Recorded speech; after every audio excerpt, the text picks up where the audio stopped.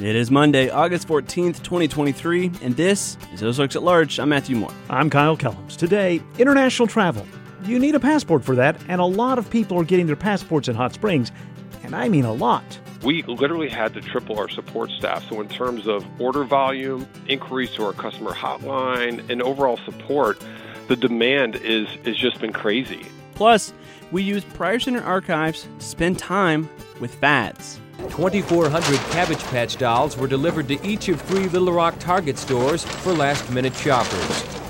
And for this edition of Ozarks at Large, Animals at Large. So now you can actually impound that animal and take control of that animal if you don't know who the owner is. And you have 3 months to do something with that animal, or just hold that animal. First, the news from NPR. The Arkansas Natural Sky Association will host the Arkansas Dark Sky Festival September 14th through the 16th on Bear Creek, south of the Buffalo National River, Arkansas's only international dark sky park. There will be a constellation tour, viewing of the Milky Way, and Arkansas-born Dr. Amber Strawn will share her research using the James Webb Space Telescope. Information at darkskyarkansas.org. The Scott Family Amazeum in Bentonville invites families to play and make amazing memories this summer. Discover hands-on experiences for all ages, all summer long. The Amazeum is open every day except Tuesdays. Hours, upcoming programs, and more at amazeum.org. This is Ozarks at Large for Monday, August 14th, 2023. I'm Kyle Kellums. I'm Matthew Moore. You're listening to KUAF 91.3, a listener-supported service of the School of Journalism and Strategic Media at the University of Arkansas. Ahead this hour, there once was an Arkansas law that required if you found a lost cow, horse, or mule, you had to ride the animal to town. You did get 50 cents for your trouble. Now, a century later, the Arkansas Department of Agriculture has launched the Animal at Large reporting form. We'll learn more later. First, looking to travel outside of the U.S. in the next year, you might want to double-check the dates on your passport. A record number of new and renewal applications, coupled with an already hefty backlog, is leaving some travelers stranded. Ozarks at Large's Daniel Carruth has more. The 2023 summer travel season kicked off to a grinding halt for a lot of would-be globetrotters. We've had an unprecedented demand for renewed travel. We're getting 500,000 applications a week for a passport. That was Secretary of State Antony Blinken speaking at a House Appropriations Committee hearing earlier this year. In 2022, the U.S. Department of State processed 22 million passports, more than any time before. And a spokesperson from the department says they are on track to break that record in 2023. Michael Orzechowski is the Vice President for Strategic Partnerships with Rush My Passport, a passport expediting service provided by FedEx. He says his company saw an uptick in demand when COVID-19 travel restrictions began to lift. But over the last year, we've seen, especially coming out of COVID, we've seen a really big spike in demand for our services. So at Rush My Passport, we help customers navigate that entire process from how they apply for a passport to making sure that they have the right forms, the right checklists, all the right instructions. But this year, he says that number skyrocketed. We literally had to triple our support staff. So in terms of order volume, inquiries to our customer hotline, and overall support, the demand is just been crazy. And we don't see it slowing down anytime soon. Many people think it's going to get worse before it gets better. That's to be determined. And that unprecedented demand also means long wait times. According to the State Department, it takes 10 to 13 weeks for routine processing and 7 to 9 weeks for expedited service. Though Orzechowski says those timelines can be a little misleading, too. What a lot of people do not realize is that does not include mail time on the front end and on the back end. So usually, it's safe to say you can add 2 weeks of mail time on the front and 2 weeks of mail time on the back. So now you're talking up to 17 weeks in order to obtain a passport. And many people don't realize this when they're booking their travel or they're planning their next vacation. Earlier this year, the State Department did roll out an online passport renewal service, but shut it down after a number of issues. A spokesperson for the department said through email that the online service was closed to work out technical problems and has not contributed to the backlog. And Orzechowski says the real bottleneck stems from the pandemic. When travel restrictions were implemented in 2020, applications for first-time and renewal passports dropped off, and the passport centers halted processing new passports, and some even cut staff. Now, he says, those centers are trying to catch back up. Brian Poabsell is the Assistant Director of Study Abroad at the University of Arkansas, and he says getting students to prepare necessary documents to secure a passport has always been challenging, but the backlog has only made that process worse. Used to think of it as part of the process of planning to study abroad because most college students are getting their first passport, so as part of the process, but really it needs to be the first step in the process now to get a passport. And then, if you have any idea that you want to travel internationally, just get it done. The University of Arkansas is among the top 40 institutions in the country that facilitated international student travel, according to a 2022 State Department report. During the 2021-22 academic year, the university sent 904 students to 36 countries. And then this past academic year, we increased sending by 11% over our previous record pre-COVID.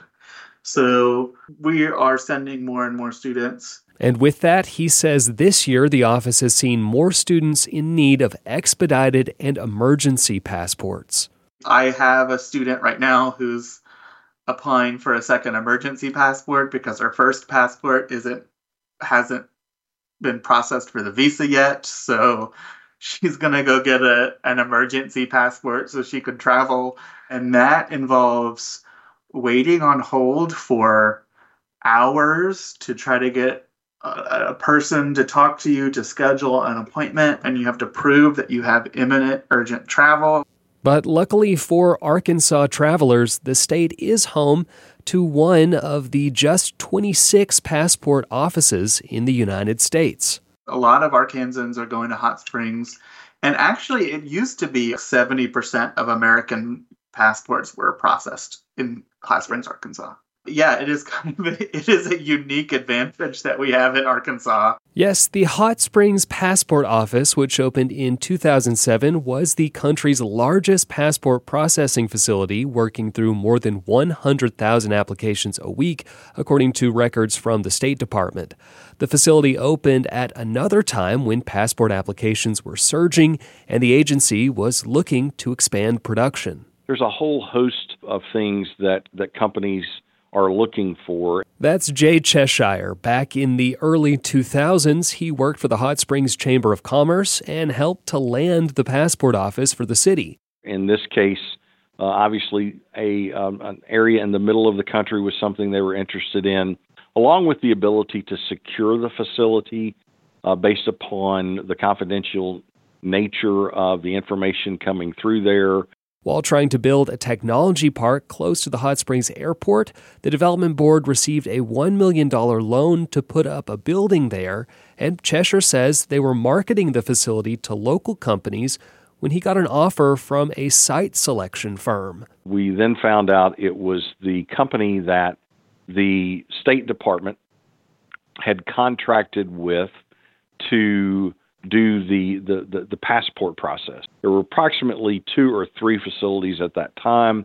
This expansion facility was to, again, help them satisfy the need for not only the traditional passport processing activity, but also to become a facility where you could expedite.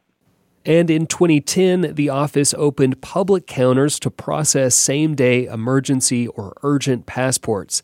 And Cheshire says that has strangely brought more people to the state and to the Spa City. But he says most Arkansans actually don't know about it.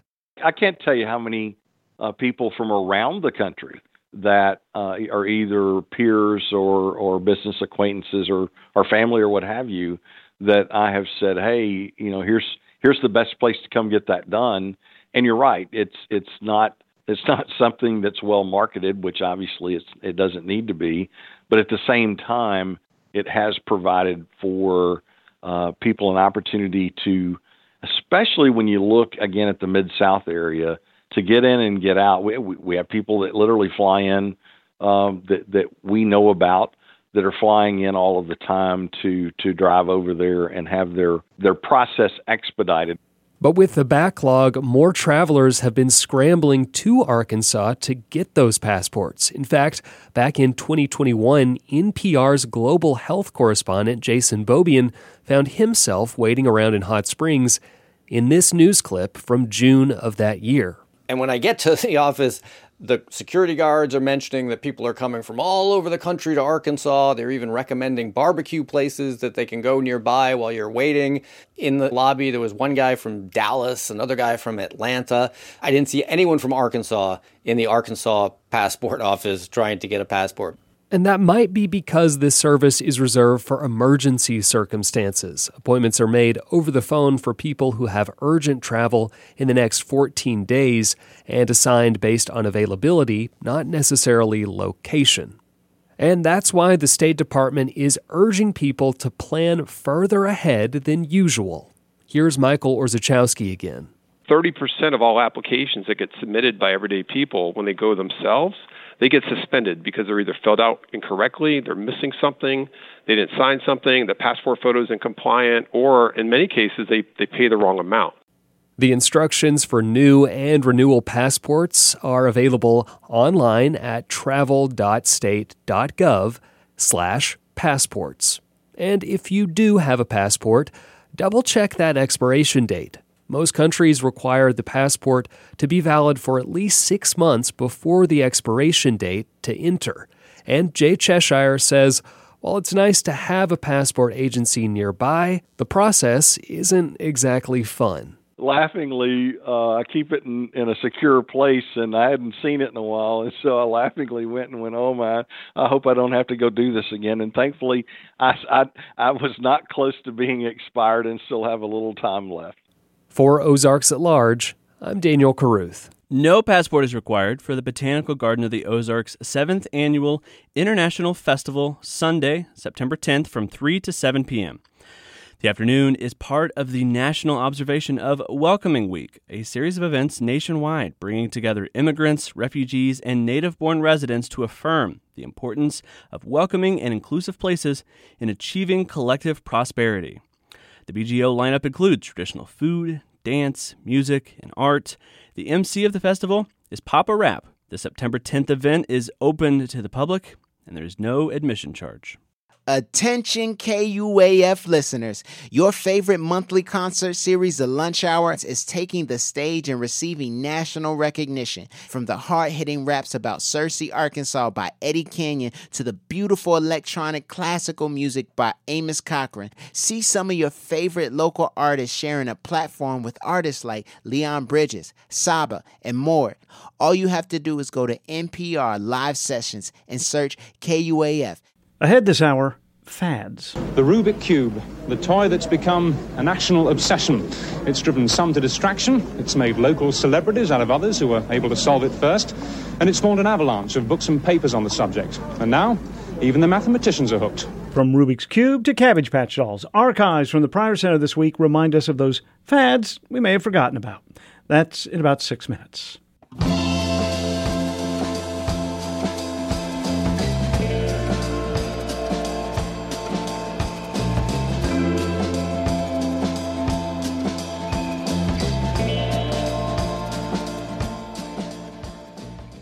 This is Ozarks at Large. I'm Matthew Moore. I'm Kyle Kellums. Shea Lewis will continue as Arkansas Secretary of Parks, Heritage, and Tourism.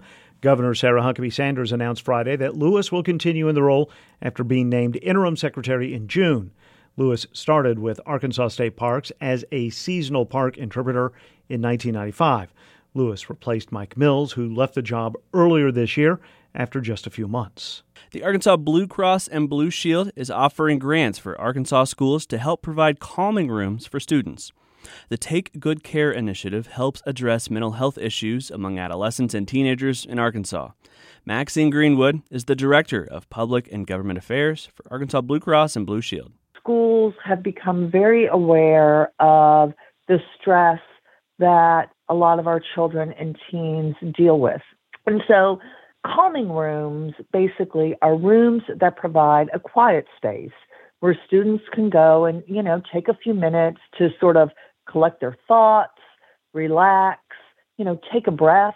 They're all under the guidance of the school counselors, nurses, or the school administrators. She says one school from each of the state's 75 counties will receive a $2,500 grant to help fund the calming rooms for students. All schools, public, private, and charter schools in Arkansas who serve students ages 12 to 18 years old are eligible to apply for these grants. The applications must be submitted by September 22nd, so a little more than a month from now. Links for grant applications and more information are on our website, ozarksatlarge.com. Most schools across the state are starting the 2023-2024 academic year today. The new school year includes changes brought by the Arkansas Learns legislation passed by legislators earlier this year. Among those changes, a $14,000 increase in minimum teacher pay, the first-year implementation of vouchers available for students at more than 90 schools, and a new test at the end of the year to measure academic progress called Atlas. Most area colleges and universities are gearing up for the start of the fall semester next week. Northeastern Oklahoma State University in Tahlequah begins the semester today. It's the first year with a new president on campus. Rodney Hanley is the 20th president in school history and takes the job after Steve Turner announced his retirement earlier this year. The Razorback soccer team will open the 2023 season Thursday night after wrapping up the exhibition season with a 6-0 win over Southern Illinois University Evansville Saturday night. The season opener against Arkansas State is scheduled for a 6 o'clock first kick Thursday night in Fayetteville. And the Arkansas Razorback women's basketball team is arriving back in Fayetteville today after winning all 3 exhibition games on a European tour. The team will now take a break before beginning practice for the official season in the fall. Barbie, beautiful Barbie. All right, we'll get to that in a minute. First, let me introduce Randy Dixon. Hello, Randy. Kyle. Randy is with the David and Barbara Pryor Center for Arkansas Oral and Visual History. What was that, Randy? That was the original television commercial for the Barbie doll. Right. Which came out in 1959. And the of year course, I was born. Well, there you go. And yeah. Barbie is having more than just a moment in the summer of 2023. Oh, my gosh. She's having a billion-dollar moment. A phenomenon. A cinematic phenomenon. It really is. I haven't seen it. Have you seen it? I have. I saw it last weekend. And? I liked it very, very much. And I think I really enjoyed it. It's not kitschy as much as it's sort of relevant. That's what I'm hearing. Yeah. Especially from my 20-year-old daughter. Yeah. I think it's well worth a view. Why are we talking about this on a segment that's supposed to be Arkansas history? Yes. Well, it made me start thinking about fads. Surely there would be some material of, 50 years worth of news coverage from KTV that there would be some fad. I would think so. Material in there. Yes. So anyway, just to kind of get into all this, let's talk about Barbie. Okay. Everybody's buying pink. Everybody's buying Barbie. So there's a place here in Fayetteville, to fill all of your Barbie needs. They've got the Barbie logo on the side of their wall. They do. Yeah. And you can't miss it if you're driving down College. Big, big pink building. And it's called Presley Page. It's a boutique and gift store. But they're on the Barbie bandwagon. Yeah. And I talked to their marketing director, Abby Strickland, and about the fad and how long it might last. I think it was a summer thing for sure. I feel like before the movie, the Barbie team definitely, it's all the rage in the marketing world is what they were doing with all these brands. And we are carrying a lot of collaborations with Barbie in some sort of brand. And I think those pre-movie collections were when people were really into it. And then right when the movie came out, everyone was rushing to the theaters to see it. And again, grabbing those things like styrofoam cups to take in, whatever that might look like. And we saw that way more, I think, in June and July. And going into August, I feel like we're definitely still having people come in, take pictures, ask about it. But I don't see the longevity past the summer. fads come back. Yeah. They're cyclical. Yeah, and I think if you've been permanently on the market, and granted, popularity has, ebbed and flowed for Barbie, but I think she's beyond a fad. I mean, if you've been around as long as you have, you're not a fad. Randy Dixon is here to stay. Oh, I'm a flash in the pan. So, all right. Yeah. Back on track. Yes. I decided to go through the archives to find any sort of coverage, right? Mm-hmm. Well, the way the old archiving system is set up, there are subject and personality categories, and I found a category for fads. Oh, good. And I thought, well, gosh, let's just see what's in here from an Arkansas standpoint. But I came across this first that I thought we might want to take a listen to. It's from a 1987 documentary from ABC News about the 60s. And this is how they talked about 1967 and the Summer of Love. From all across the country in the 1960s, thousands of young people came here to protest the war in Vietnam and bend their minds with LSD. They were the Flower Children, and they invented acid rock. The Grateful Dead are playing a tune called, appropriately enough, Dancing in the Street.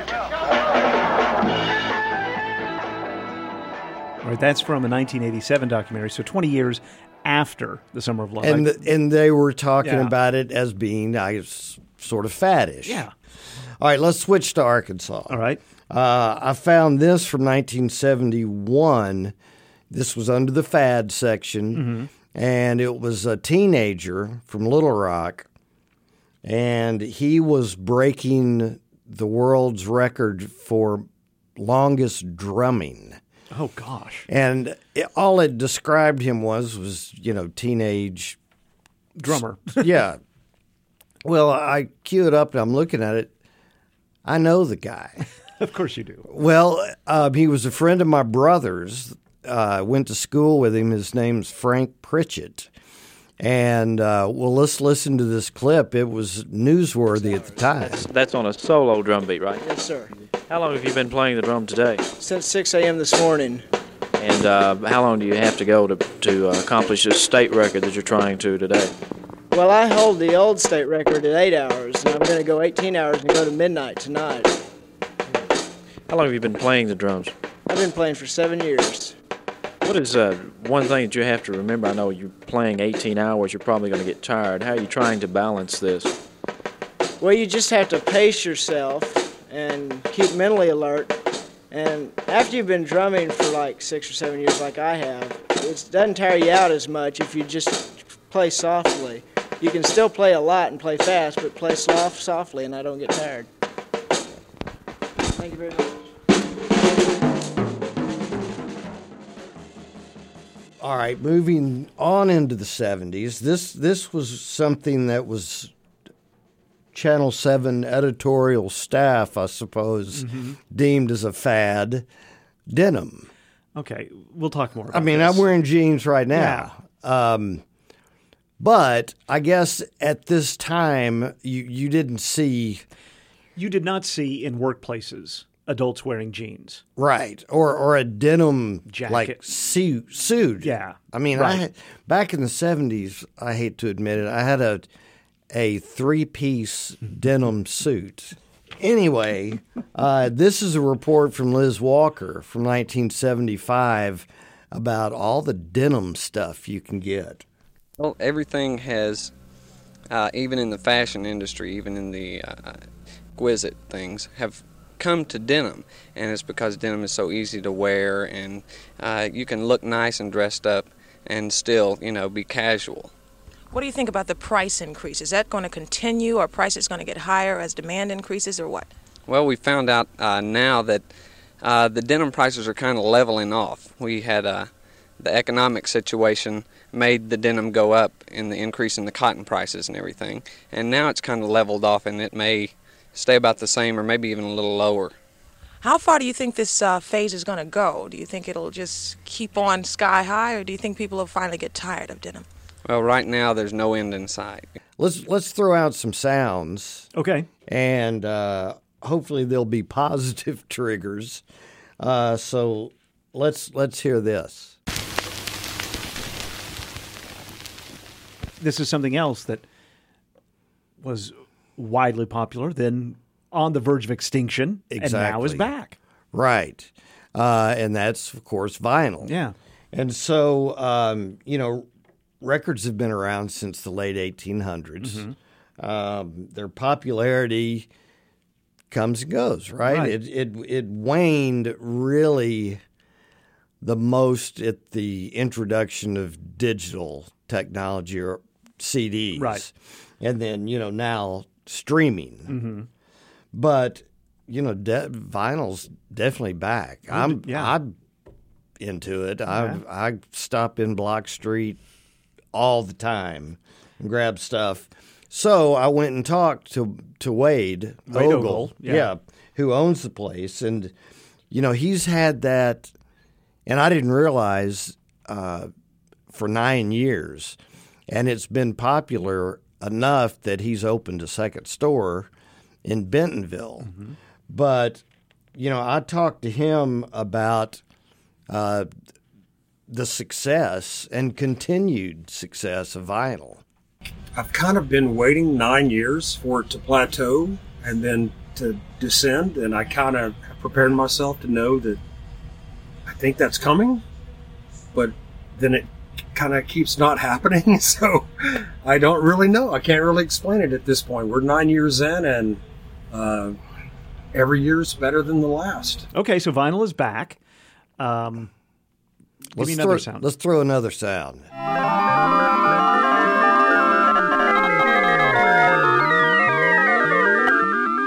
That hits from my teen years, right? Yeah. There. Yeah. And me too. Yeah. It may be a little older because I got a few years on you. Yes. Yeah. But video arcades. Yeah. There's one here in Fayetteville. Arcadia. There's Arcadia Retrocade that's been around for 10 years now. Yeah. Evelyn Hills in Fayetteville. But, they're popping up all over the country, and he's had his successfully going, like I said, for about 10 years. But I went and talked to Shay Mathis, the owner, and, he said there's a lot of nostalgia to it, which there is. I can feel it walking in, but, he says there's more than that. That people, as soon as they set foot in the place, if they've ever been in the 70s, 80s, or 90s, they know what I'm doing here. They get it. The kids who didn't grow up, I say kids, I mean any sort of generation that came up, like, say... My children. 2000s and post. Yeah. They know what this is. They know the games. They're familiar with the characters and the games and the companies and the gameplay. They've just maybe never actually been to a physical arcade. So it's super fun for them to be able to experience it firsthand on the original hardware, on the original machines, just as we did growing up. Yeah, well, and I think what the little kids or the younger kids have discovered in Arcadia is exactly one of the benefits that we discovered growing up in arcades. It wasn't just about the games. It was about hanging out. It was about having a safe place to just cut loose and goof off and play. And I think I can say it after more than 10 years of doing this, I've seen that every day in here, and it never gets old. The kids coming in, hanging out, enjoying the video games, but also just enjoying being together and socializing face-to-face.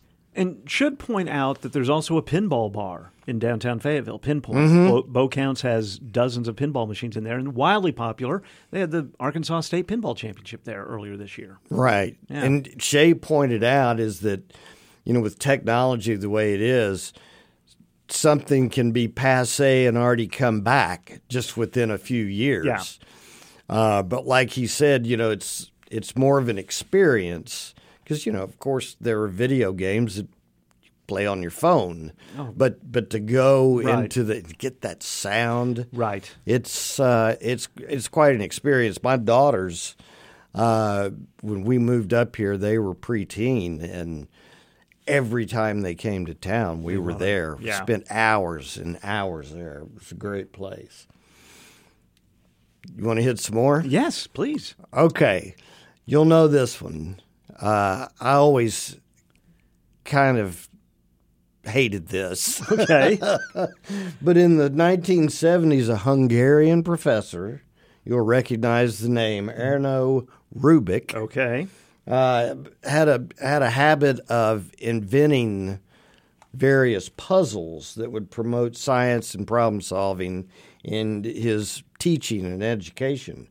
But by 1980, that one sliding square cube was just all the rage. So here's a report from the archives on the Rubik's Cube. The Rubik Cube, the toy that's become a national obsession. It's driven some to distraction, it's made local celebrities out of others who were able to solve it first, and it spawned an avalanche of books and papers on the subject. And now, even the mathematicians are hooked. There are said to be 43 million variations to the faces of a Rubik Cube, as these students at York were discovering today. More than 50 million cubes have been sold to date, and now mathematicians have joined the craze. Today at the science conference at York, American mathematician Dr. David Singmaster lectured to British scientists on the cube's intriguing properties. But why are eminent mathematicians now becoming absorbed in what is, after all, just a toy? And this turns out to be immensely useful for students. Many students find it very difficult to learn abstract concepts without seeing concrete examples first. Judging from the accents, I think that was a report from the BBC. Right. And here's another craze, another fad from around the same year, right around late 70s, early 80s. But if you'll remember, Urban Cowboy. John Travolta, Deborah Winger. That's right, on the big screen. Mm-hmm. And what was on TV? Dallas. Yep. So there's this big cowboy craze. And I think it was maybe more unique on the east coast. And west coast. But I mean, cowboys are not rare in Arkansas. No. But it became a big deal for city folk, to dress up and go out and two-step. So, bars would have their country music night, and there were even stores that would set up entire sections of the store for Western wear. But here's a report from 1980 from KETV's Lori Tucker. It's everywhere, on the street, in the department stores, at the night spots. If the Western look has taken America by storm, it's equally hot in Arkansas. Stores like M.M. Cones and Dillard's that usually carry conservative clothing can't keep enough cowboy boots, cowboy hats, and Western shirts. I cannot keep enough cowboy hats. I don't know if it's because of JR or the Urban Cowboy.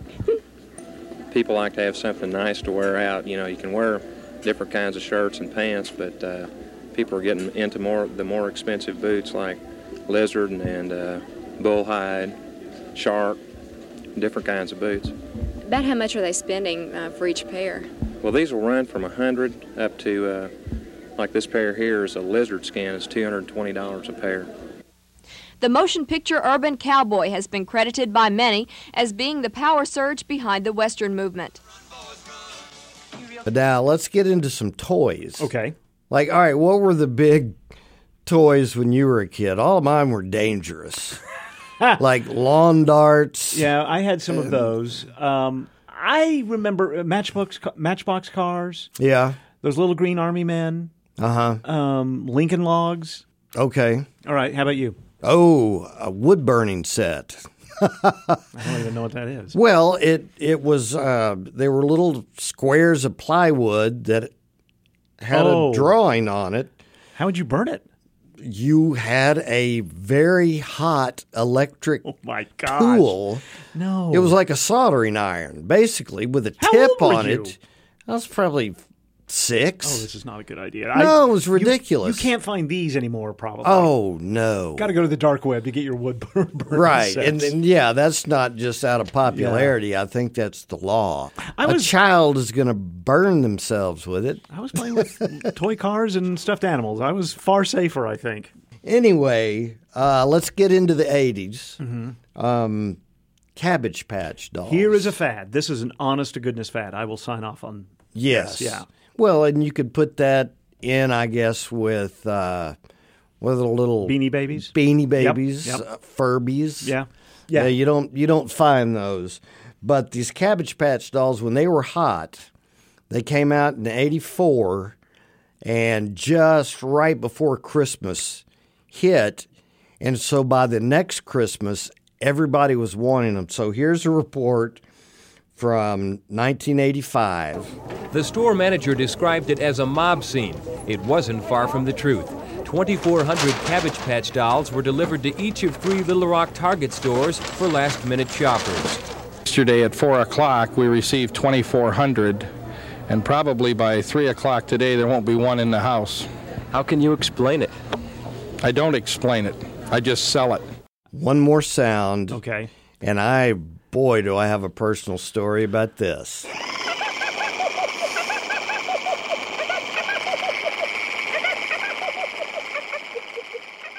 All right, so you're not a fan of Elmo? Oh, I mean, I didn't like that sound. It was annoying from the beginning. But then when your daughter wants one and has to have it for Christmas, I ended up calling all over the state, finally found one at a Walmart in Morrilton, and begged them to hold it for me, and I drove to Morrilton and got it. Wow. And then I listened to that for the next 6 months, and I'm telling you, it's burned into my brain. Okay. So I'm not a fan of Elmo. And Elmo, I think, still exists. I think he's still on Sesame Street, right? The character didn't go away. I don't know. But he's not the he's not the overwhelming... No. And there's so many that we haven't done here. There just wasn't time. But, wouldn't you you talk skateboards. And, right. But again, that's something that didn't go away. Right. The popularity rise isn't false. Exactly. You think like swing dancing. Remember when swing dancing was something for about a month and a half? Yes. Or chants, medieval chants. Oh, yeah. There was like 6 weeks where that was the rage. I think the best fads are the ones you have to really think about. Oh, remember. Yeah, people did sell pet rocks. Yeah. What was that all about? Trivial Pursuit. Yeah, good point. Yeah. So, we've been talking about Barbie. Yep. You want to close with Barbie? Absolutely. All right. So, at the beginning, we ran that first commercial from 1959. How about if we close out with a new, modern, up-to-date from 2021? We'll do that after I remind people that you are Randy Dixon with the David and Barbara Pryor Center for Arkansas Oral and Visual History. Randy, thanks as always for your time. Thank you. I'll see you next week. Barbie Extra.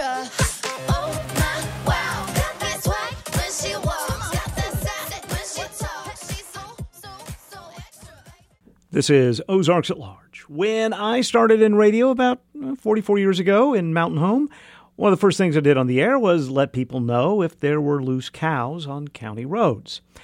I had an occasion last week to mention this early part of my career to Patrick Fisk, the director of the Arkansas Department of Agriculture's Livestock and Poultry Division.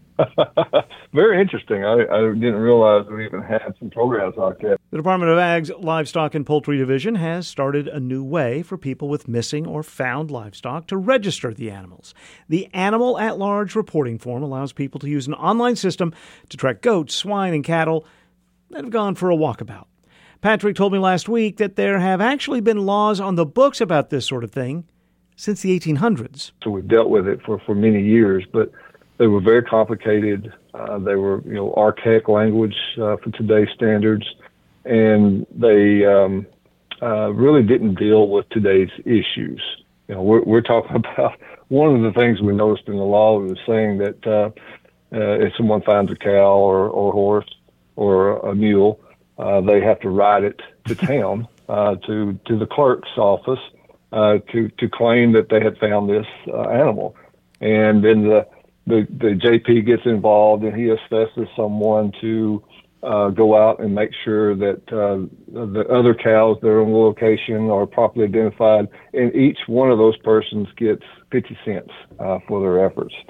So these laws date back a long time. And the Arkansas Department of Agriculture knew it was time to update the procedure. Patrick Fisk says for years, Arkansans in rural parts of the state had really two real options: call local police or local animal control. But not every community or county has animal control options, and most authorities are not equipped to deal with loose, large animals. Patrick says meandering animals, think goats, can cause property damage. And a lot of times that'll happen on a regular basis. It may be it could escalate as much as a civil issue or neighbor against neighbor. So we want to try to resolve these issues because, right now the local authorities just have their hands tied, and it's just difficult to address some of these issues. And he says since the food supply chain slipped during the pandemic, more Arkansans are interested in buying their own chickens and other livestock. He says new animal owners may not always be well equipped for housing those animals. We'll get a call, there's pig loose in Jacksonville, or there's goats at my church eating the carpet around the outside of the walls. So it is escalating a problem. So now the Animal at Large reporting form. It's a pretty intuitive webpage that allows you to either report your missing animal or report the animal you found in your yard. This also means that if you have an unfamiliar animal show up at your place, you have new options. So now you can actually impound that animal and take control of that animal if you don't know who the owner is. And you have 3 months to do something with that animal or just hold that animal. After that 3 months, you're allowed to sell it. With a local market, private treaty, however you want to do that. And there's some other caveats there too. You can't take profit off of it. If you got $200 in that 3 months of feeding that animal, providing there's no property damage, you get that $200 back, but the remainder goes to the county itself for road funds and different things. So we don't want someone just to claim animals and make a profit off of this. You don't want to encourage rustling, in other words. I mean, kind of. Absolutely. Yeah. Absolutely. We're trying to clean up a problem, not create another problem. There are laws about holding, selling, and recovering animals, and there are different lengths of time for different kinds of animals. Many of those rules and laws regard the impounding of an animal that shows up unexpectedly on your property. But not all of us have the ability to temporarily hold a cow, goat, or pig to wait for the owner to reclaim that animal. That's one of those things that is, what if? Right. And we're trying to resolve that. We do realize that not everybody has a fence that they can keep Larry in. So we can actually work with a local market in that area. If that market, that cattle market is able, because they have the fencing, they have the areas, they have the quarantine lot. If they're willing to take that animal on, then they can either take the responsibility of feeding it and then reclaiming it later on, or the person that's impounded the animal can make a deal with that market owner. So, but we will try to make some kind of arrangements to find a place for them. Hopefully we can find someone in the area that's lost one and get that resolved quickly. But if not, then we'll try to work it as a case-by-case scenario. But yeah, that's not everybody's got a fence. Patrick Fisk is the director of the Arkansas Department of Agriculture's Livestock and Poultry Division. You can find out much more about the Animal at Large form by going to the agriculture.arkansas.gov webpage, then look for the Livestock and Poultry tab. We also have a link at ozarksatlarge.com. Hey, it's A. Martinez. So you want to be a morning person. Get up without hitting the snooze button, make your bed right away, eat a healthy breakfast. Okay, you're still working on it. We get it. Go ahead, hit snooze. Morning edition from NPR News will be here for you all morning, whether you make the bed or not. Listen every weekday.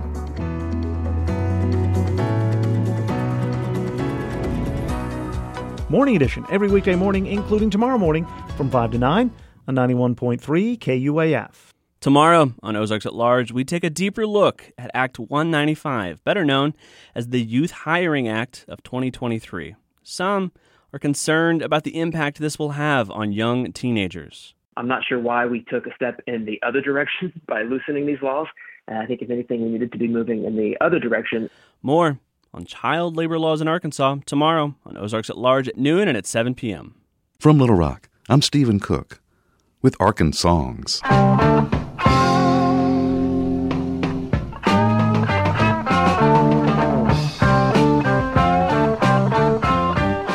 Joseph Lee Baker Jr. was born in 1944.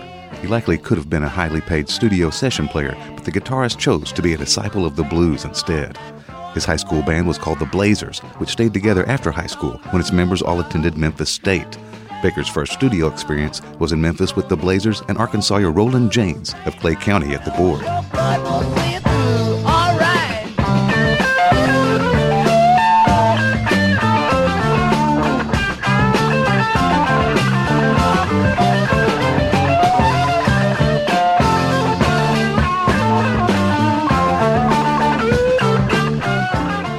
Lee Baker toured with the Marquees, played with the likes of Arkansawyer Charlie Rich and such luminaries of the blues as Booker White, Gus Cannon, Sleepy John Estes, Mississippi Fred McDowell, and Rufus Thomas. Baker particularly connected with bluesman Furry Lewis. Furry taught me how to lay back a whole lot, Baker later said. Baker became especially adept at slide guitar.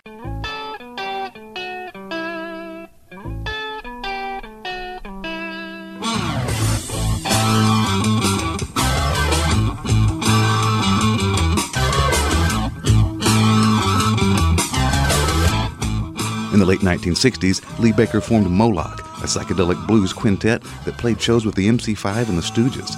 A scandalous show in Fayetteville, Arkansas nearly got the band, its dancers, and promoter Randall Lyon of Little Rock arrested. Moloch's 1970 debut was on the Stax subsidiary Enterprise Records, named after the starship on Brinkley native Al Bell's favorite TV show, Star Trek. Busta Jones of Memphis joined Moloch on bass after the album's completion and went on to play with Talking Heads, Stevie Wonder, and others.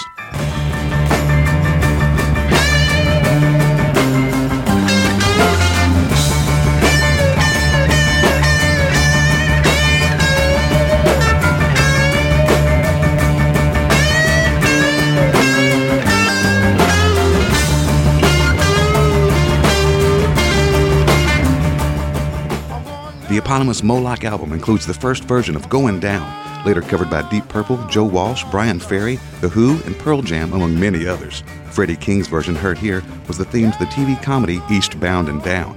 We formed Moloch before heavy metal, Baker explained. We wanted to be loud, rockin', and offensive. I got lumps in my throat when I saw her walking down the aisle. I got the weakness in my knees when she looked at me and softly smiled. There she is again, standing over by the wrecking machine. She was looking like the model on the cover of a magazine. She's too cute to be a minute over 17. After releasing a subsequent Moloch single on his own Booger Records, Lee Baker left the band in spring 1972. His quartet, Mudboy and the Neutrons, debuted that Halloween in Memphis, featuring Baker, Sid Selvage, Jimmy Crosswaite, and Little Rock native Jim Dickinson. All we are is a backing band for Baker, Dickinson said of Mudboy. The band issued Known Felons in Drag in 1986 and Negro Streets at Dawn in 1993. An old night spot on the outskirts of town. About 5:30, old Dan comes around. Throwing back his coat, said the night is short. He reached in his pocket and he flashed a quart. Hollered, wave on, chillin' out with ya. Wave on, Cassie cried. It's almost dawn and the cops are gone. And let's all get Dixie fried.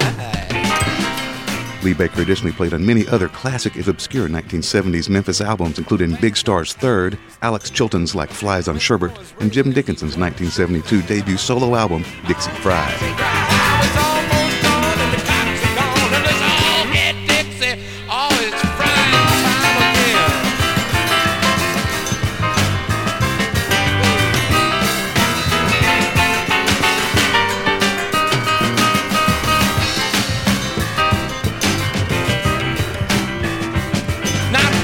Was the bravest man that we ever saw, and he showed us all he wasn't afraid of the law. Through the black cross bars, he taught a note to his dear. He said, it ain't my fault I'm still in here. And you can run, Cassie cried. It's almost dawn and the cops ain't gone, and I've been Dixie fried.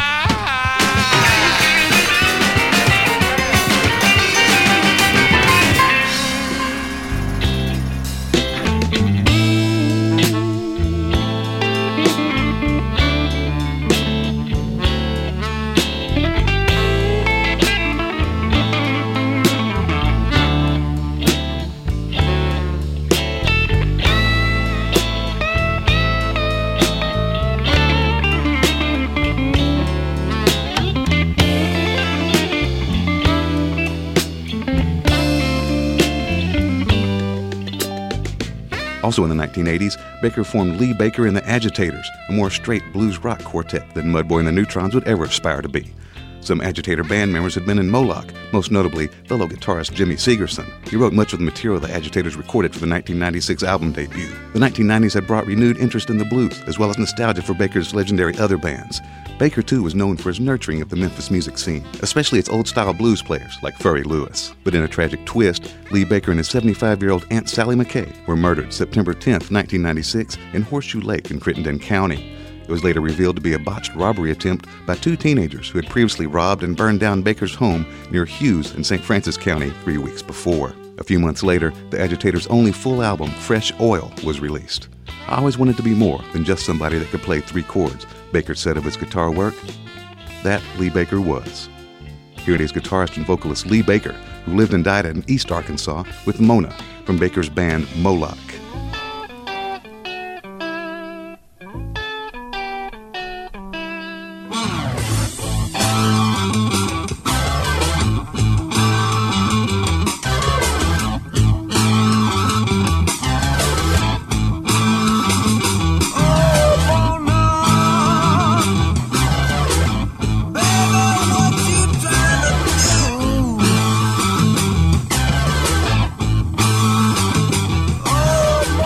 Session guitarist and vocalist Lee Baker, a member of Moloch, Mudboy and the Neutrons, and the Agitators, who lived and died in East Arkansas, with the Moloch song Mona from 1969.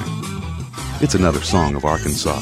From Little Rock, I'm Stephen Cook with Arkansongs. Arkansongs is underwritten by Arkansas Heritage. Relive your favorite Barton Coliseum concert memories at the Old State House Museum in downtown Little Rock, where they still play it loud. This is Ozarks at Large. The Writers' Colony at Dairy Hollow in Eureka Springs will host its first ever songwriting workshop. For 3 days, songwriter Tim Easton will lead sessions at the Colony in Eureka. That's August 23rd through the 25th. Easton has released 5 solo records during his career, and he's played in the studio and live with Lucinda Williams, John Hyatt, and members of Wilco. Rolling Stone writes that as a songwriter, he has a novelist sense of humanity. Cost for the workshop alone, $350. The workshop plus residency at the Writers' Colony for the 3 days, $665. For more information and for registration details, you can go to writerscolony.org. Hey, this is Rafe Box, owner of Holy Anvil Recording Co. and the creator of the Anvil Sessions. The first ever Anvil Fest is just around the corner, happening August 18th and 19th at Cash Studios. It brings 10 local musicians to Bentonville for a free 2-day all-ages fest featuring the Flims, Ashton Barbary, TV Preacher, Jess Harp, and more artists featured on the Anvil Sessions, my web series of live performances recorded at Holy Anvil Recording Co.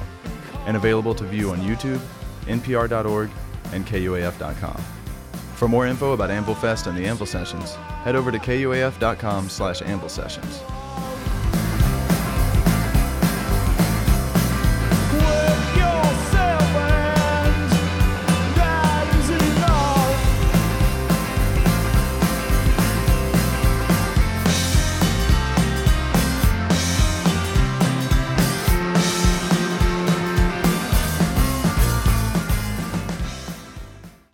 This is 91.3 KUAF, Fayetteville, Fort Smith, Bentonville, and Huntsville.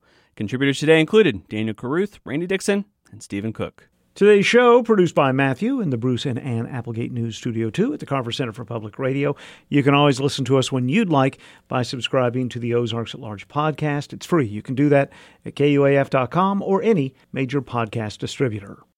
KUAF is partnering with local McDonald's owner-operators to bring you the KUAF Lunch Hour Summer Concert Series. Tiny, desk-styled concerts at different McDonald's locations across Northwest Arkansas, the River Valley, and the Green Country. These concerts lead up to the Lunch All Day Mini Festival in September. Upcoming performances include artist-designer Tylo May, August 18th in Fort Smith, and the Little Rock-based duo Daz and Bree performs September 1st in Fayetteville. KUAF.com/summer concerts for more. KUAF is supported by its contributing listeners and by the Arkansas Podcast Collaborative, presenting RCast Podcast Festival September 20th and 21st, where guests can hear from Arkansas podcasters as well as national experts, including the School of Podcasting and PRX, producers of shows like This American Life, Snap Judgment, and Reveal. More at arkansaspodcasters.org.